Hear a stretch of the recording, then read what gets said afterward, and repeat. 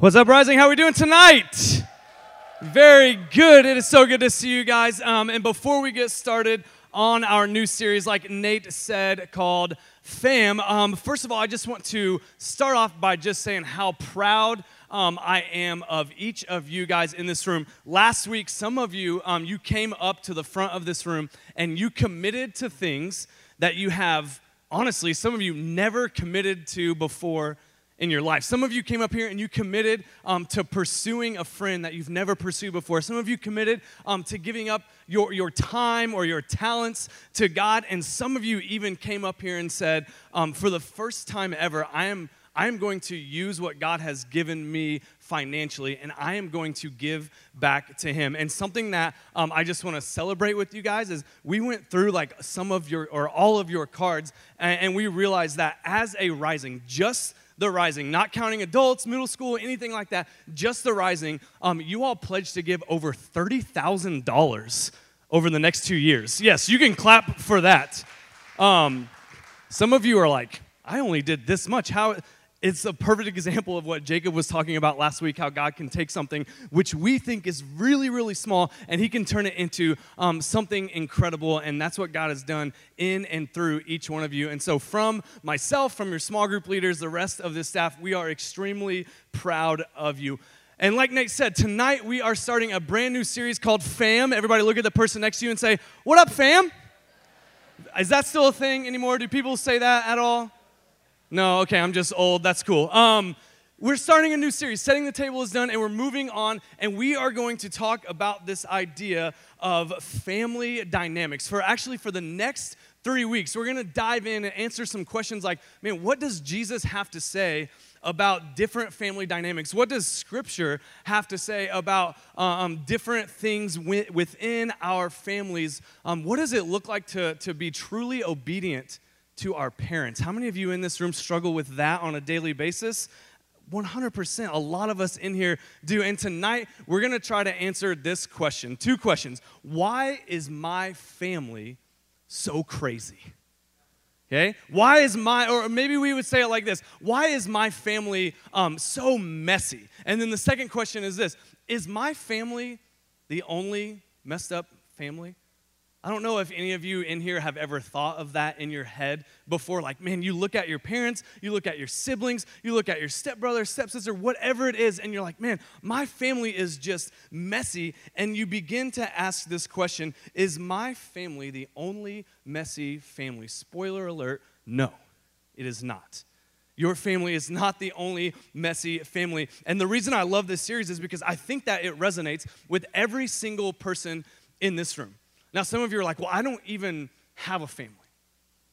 My family is so broken that I legitimately do not even have a family. But here is what I know, and here's a conclusion that we can come to tonight, is that everybody knows something about family dynamics. Whether or not you come in here tonight and you are from like the quote-unquote perfect family, where your parents are still married, where your brothers and sisters on the outside always get along, or maybe you're coming in here tonight and you're from a divorced home. You're coming in here tonight and you've been going in and out of different foster homes. You're coming in here tonight and you are adopted. What I know is this, everybody in this room can relate to this idea of family.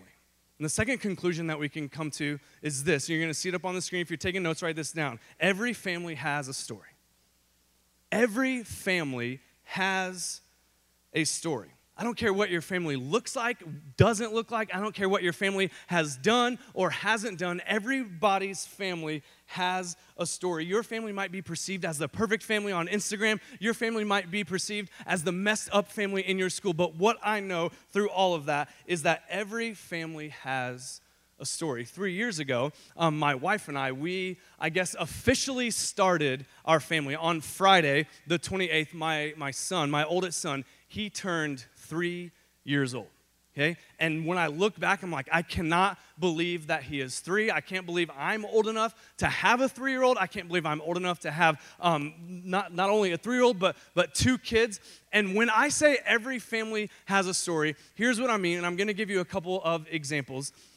When you look at different families, and I know some of you probably all of us in this room have done this at one time or another. We've looked at families and we have said, man, I wish my family was as perfect as fill in the blank.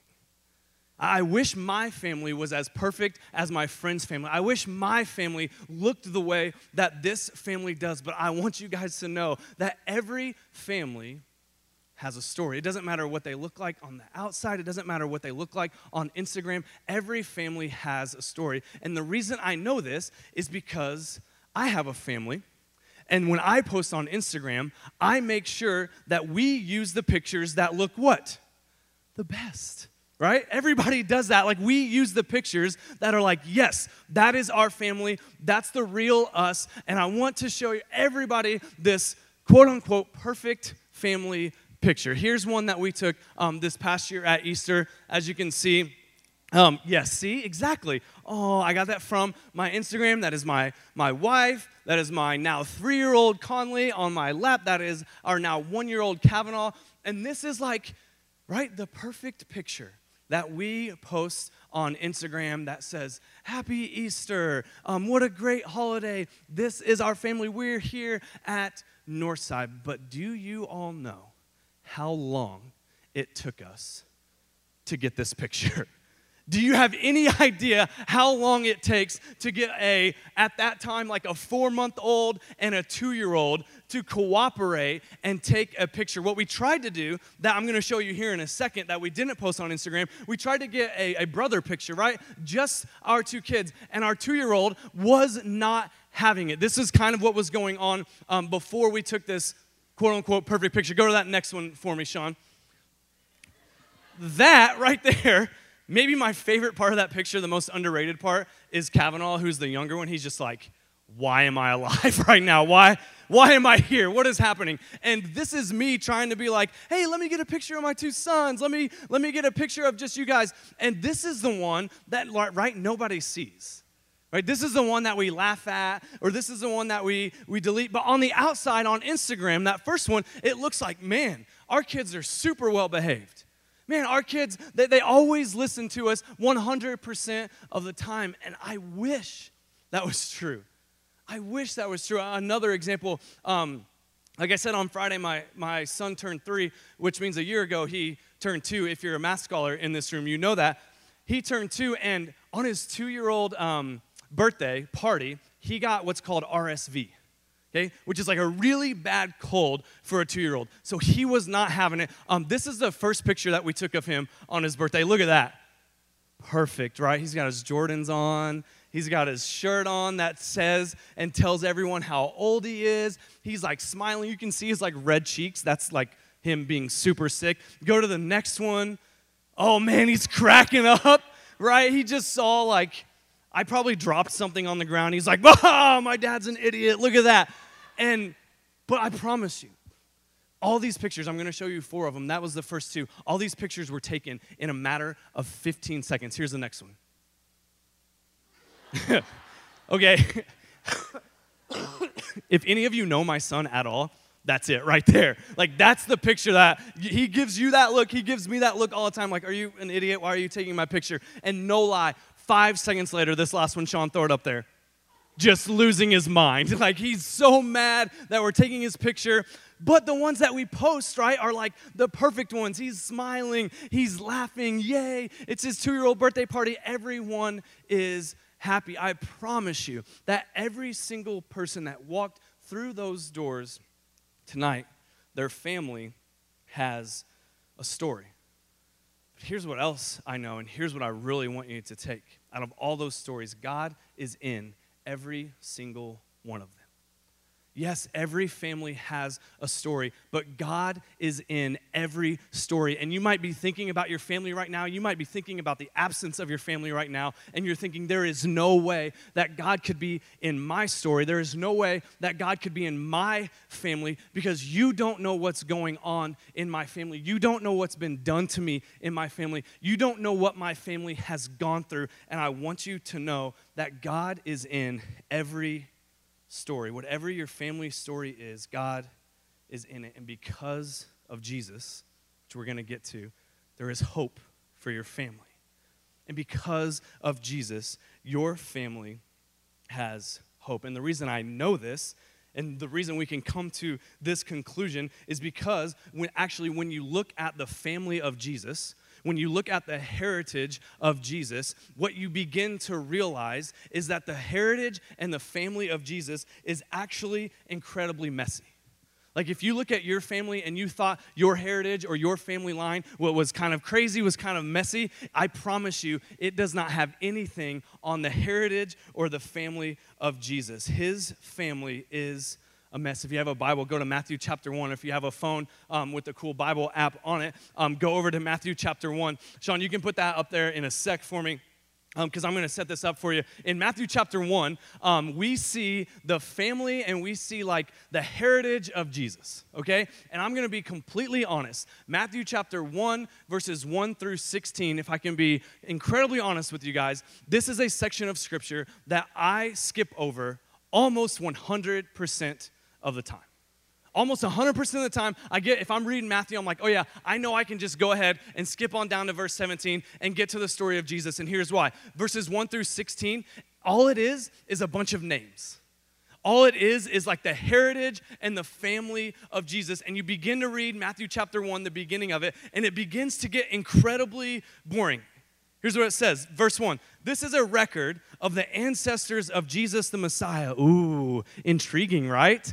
The record of the ancestors of Jesus the Messiah, a descendant of David and of Abraham. Verse 2, Abraham was the father of Isaac. Isaac was the father of Jacob. Jacob was the father of Judah and his brothers. Judah was the father of Perez and Zerah, whose mother was Tamar. Perez was the father of Hezron. Hezron was the father of Ram. Ram was the father of that guy. That guy was the father of Nahshon. Nahshon was the father of Salmon. Salmon was the father of Boaz, whose mother was Ruth. Boaz the father of Obed, whose mother was Ruth. I'm not even going to read the rest of it because that's literally all it is. Verses 1 all the way down to 16 is literally just the heritage and the ancestors of Jesus. It is just a list of names. But you see what we need to understand in Matthew chapter 1, I'm going to go a little nerd on you guys here for like 5 seconds. What we need to understand is that Matthew, the people he's writing to, he's not necessarily writing to this group of people who doesn't understand any of that. He's writing to Jewish people. Okay, he's writing to Israelites. And when these Jewish people would read Matthew chapter 1, they would 100% understand everything that is going on in this section of Scripture. These Jewish people would have read these names like, oh yeah, I know who that person is. I know who that person is. I understand, okay, yeah, David was the father of Solomon, blah, blah, blah, blah. They would understand this. You see, me and you reading Matthew chapter 1 is kind of like me reading the manual to my car. Okay, if you know anything about me, you know that I know nothing about cars and that I am not a car guy whatsoever. If I were to pick up the manual, in fact, as I'm saying this, I don't even know if that's a real thing.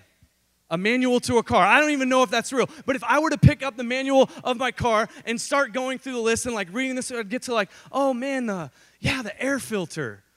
That's like the thing that filters out the air and like takes the bad air and turns it in.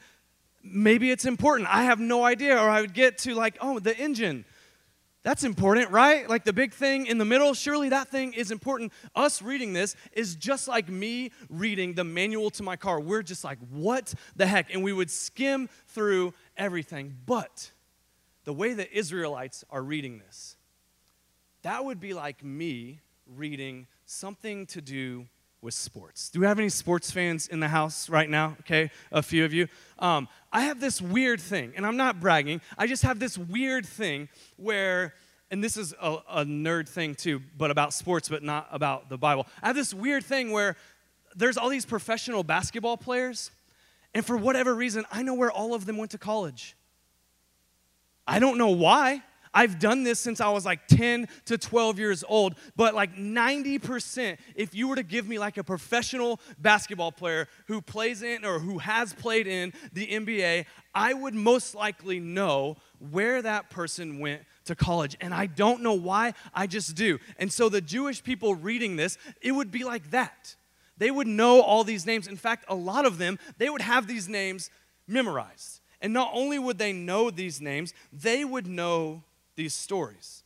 You see, as they're reading 1 through 16, they're like, oh yeah, I know that person. I know what he did. I know that person, I know what she did, and it was not good. I know that person, and I know the mess that they got themselves in. I know that dad and that mom, and they would understand and know the heritage of Jesus and the mess that it is. Let me show you what I mean. Matthew chapter 1, verse 3. You're going to see it up on the screen. We get to a couple names. Judah was the father of Perez and Zerah, whose mother was Tamar. Perez was the father of Hezron. Let me tell you guys a little bit about these people named Judah and Tamar. Okay? Judah was this man, and eventually he has 3 sons. All right, his first son, he marries Tamar, all right? And Tamar's like, I want you to get me pregnant so that our family line can continue, so that your family line can continue. Well, God looks down at Judah's first son and says, actually, you're wicked, and like kills him. Just takes him off the earth. Well, Judah's like, well, I need my name to go on. I need my family line to go on. So he looks at Tamar and he says, hey, Tamar, you can have his brother. I'll just give you my second son. And you can have sex with my second son, and you can get pregnant by my second son, and then everything will be fine. Well, God looks down at Judah's second son named Onan and says, nah, he's wicked too.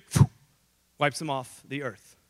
Well, now Judah's like, well, I have one son left, and he's really young though. But Tamar, I promise you, when my third son is old enough to marry you, you can have my third son, and you can have a baby, and our family name, our family line will go on. But here's the deal. Judah was lying. He had already seen 2 sons get wiped off the earth.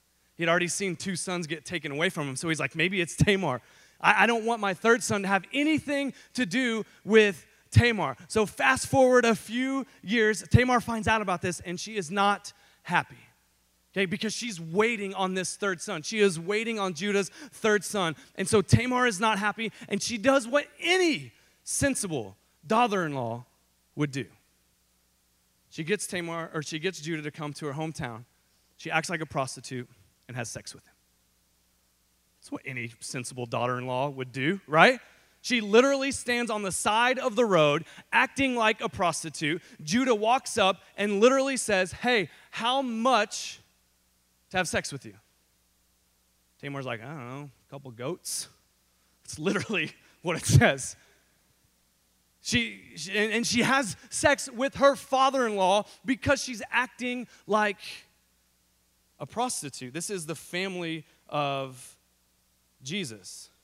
She literally says, how much will you pay? A few months later, a few months go by, and she's like, surprise. LOL, it was me. I'm not a prostitute. I'm your daughter-in-law, and I'm pregnant. So we have a father-in-law who has sex with who he thinks is a prostitute. We have a daughter-in-law who's acting like a prostitute so that she can have sex with her father-in-law. Next one. There's a name in there, verse 5. You'll see it up on the screen. Rahab. In our last story, Tamar, she acted like a prostitute. In this story, Rahab, she actually was a prostitute, still in the family of Jesus. Next one, Ruth, great lady, book of the Bible called Ruth. This is all in the family of Jesus, all in the heritage of Jesus. But what we need to understand about Ruth is that at the beginning, she wasn't even an Israelite. Okay, she's not part of God's chosen people. She's not part of God's family. She actually migrated to their land because of some different things that happened in her family. So what we can assume is that for a big bulk of her life, she did not worship the God that we worship. She did not worship the God that the Israelites worshiped. We can probably assume that at some point in her life, she was worshiping false idols and not the God who created the universe. Next one, David. Some of us know the story of David. In 2 Samuel chapter 11, he walks out on his roof. He sees another man's wife and says, bring her to me because I'm the king. I get what I want. He has sex with this woman named Bathsheba, gets her pregnant, says, what have I done? I have to cover this up. Brings her husband home from war, gets this man drunk and says, go have sex with your wife so that you can get her pregnant, or people will think that you got her pregnant. That doesn't work. So what does David do? He sends this man off to war on the front lines and has him killed.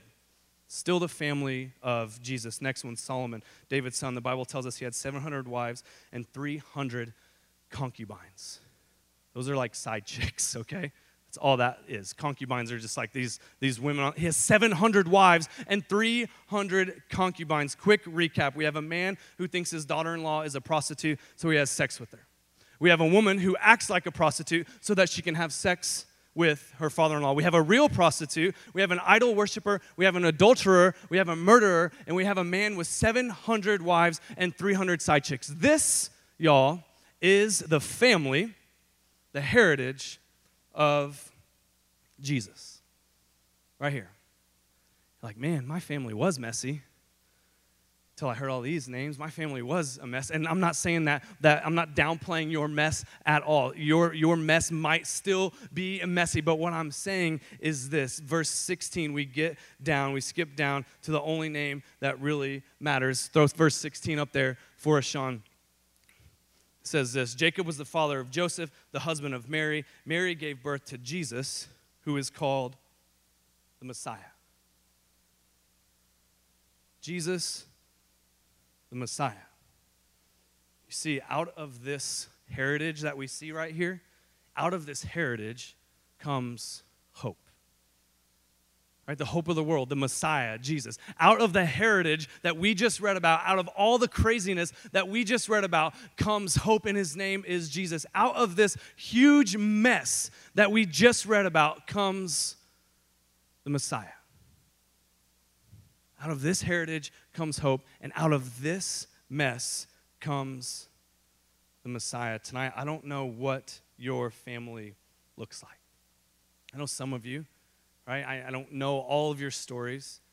I don't know what your family looks like. I don't know necessarily what your specific mess looks like.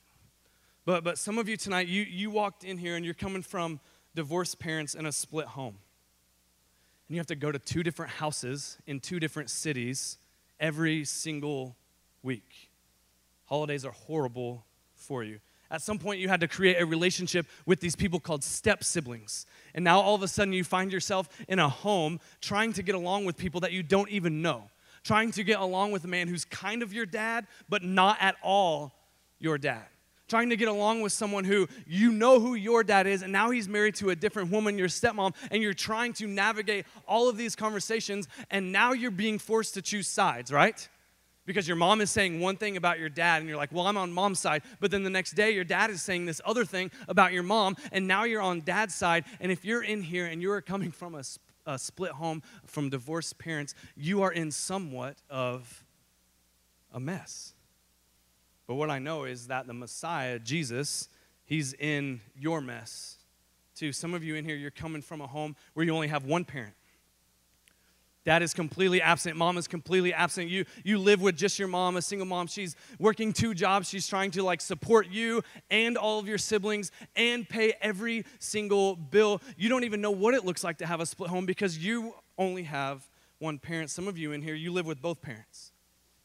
But they might be physically present and emotionally absent, right? Mom and dad are both there physically, but for whatever reason, mom is completely emotionally absent. Dad is completely emotionally absent. Some of you in here, you don't live with either one of your parents. You live with your grandparents. You live with your aunt and uncle because something happened in your life to where your parents could no longer take care of you. Some of you in here are in the foster care system where you're adopted. You've never even met your real parents. Some of y'all in here, you have sibling drama. That's more than just an argument, right? It's legit sibling drama that you're not sure will ever go away. Some of you in here, you are the only Christian in your entire family. And in fact, your parents, your siblings, your grandparents, they think you're kind of crazy because you come here every single Sunday night. I don't know what your mess looks like, but what I do know is that every family has a story, and God is in every single one of those stories. What else I know is because this happened to me, is that you are terrified for your future, right?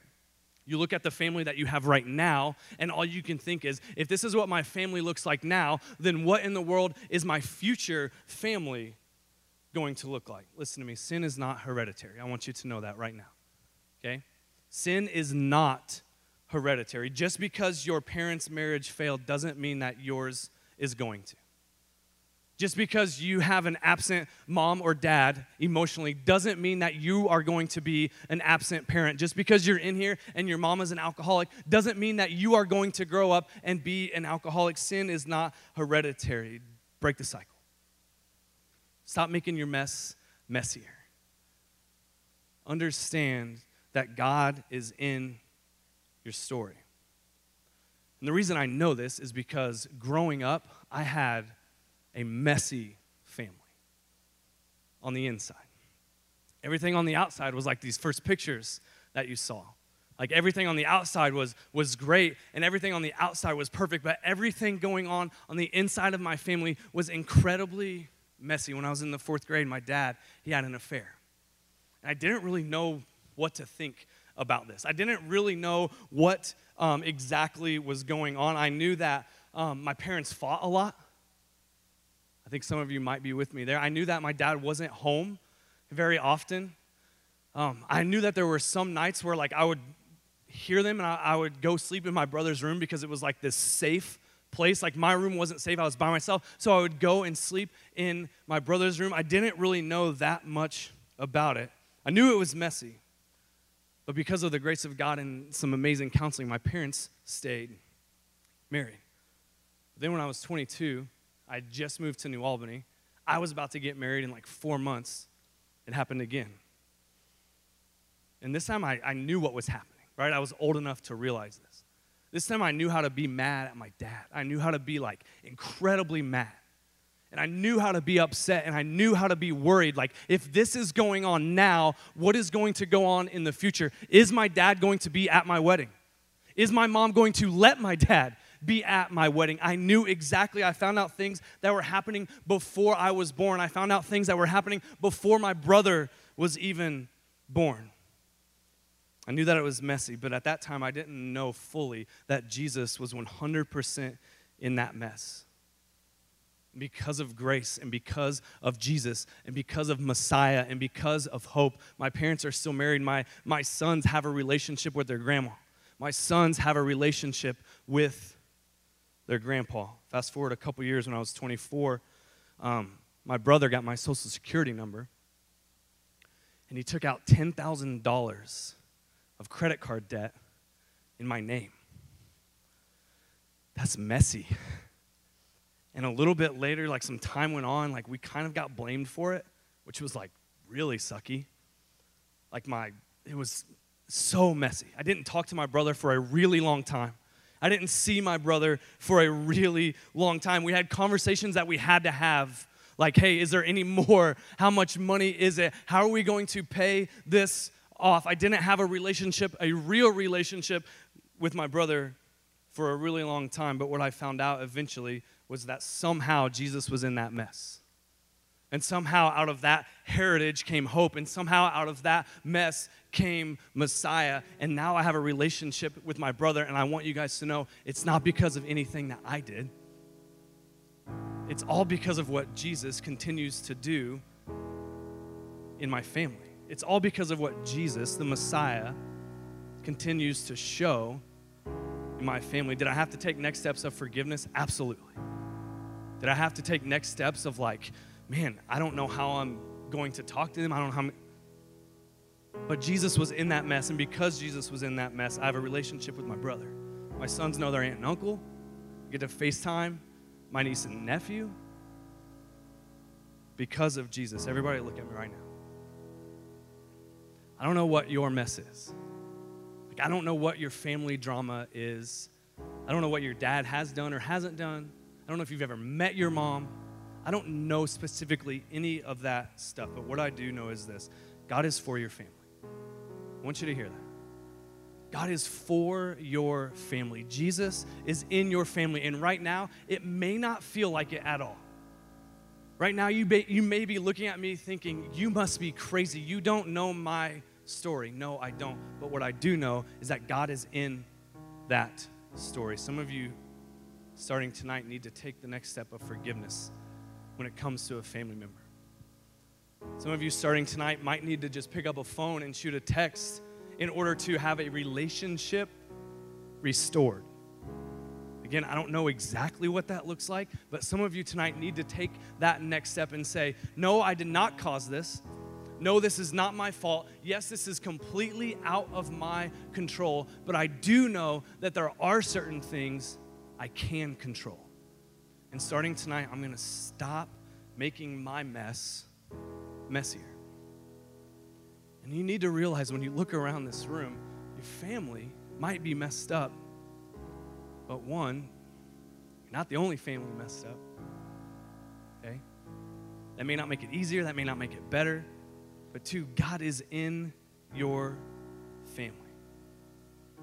God is in your family. Hope can come out of your family. The Messiah, Jesus, whatever your mess looks like, the Messiah, Jesus, is in that